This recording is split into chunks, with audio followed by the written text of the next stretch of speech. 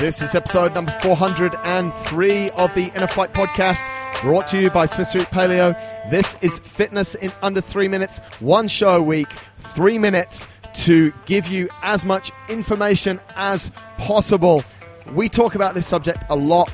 This week's topic is how to recover fastest after a workout. Andre, you're working super hard at the moment. Kick us off with the first thing.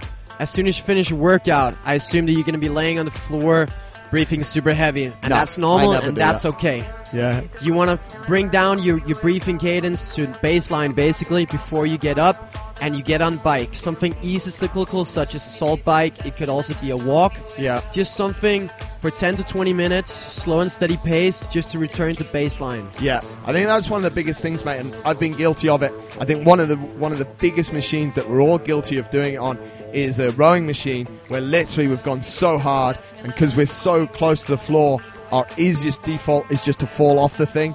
Cameron Nickel absolutely hates it.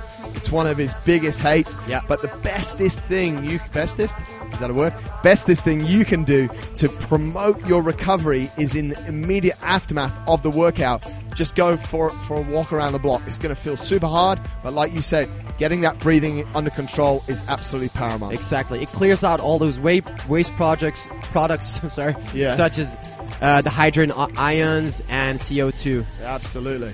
When you're on the bike or right after, you just have to start getting hydrated and fuel up. That can be through something easy digestible, such as a shake full of carbs, BCAAs, electrolytes, or such things. Things that you need to restore back to baseline and feel good and ready for whatever is coming afterwards. Awesome. Yeah, absolutely. That's something that people don't. And you mentioned some supplements there. I just like to see people drinking a lot more after they've worked out. You don't have to overcomplicate it. In the aftermath of the workout, something like a gentle sort of stretch stroke foam rolling. All we're doing there is bringing blood back to the area that we might have put under let's call it a certain amount of trauma. Yeah. So if you do have a few minutes after your workout, just spend a little bit of time. Just some gentle foam rolling can be good. I'm not massive on all things foam rolling, but that could be beneficial. Yeah. Or just feeling a little bit of a dynamic stretch around the muscles that you've just used.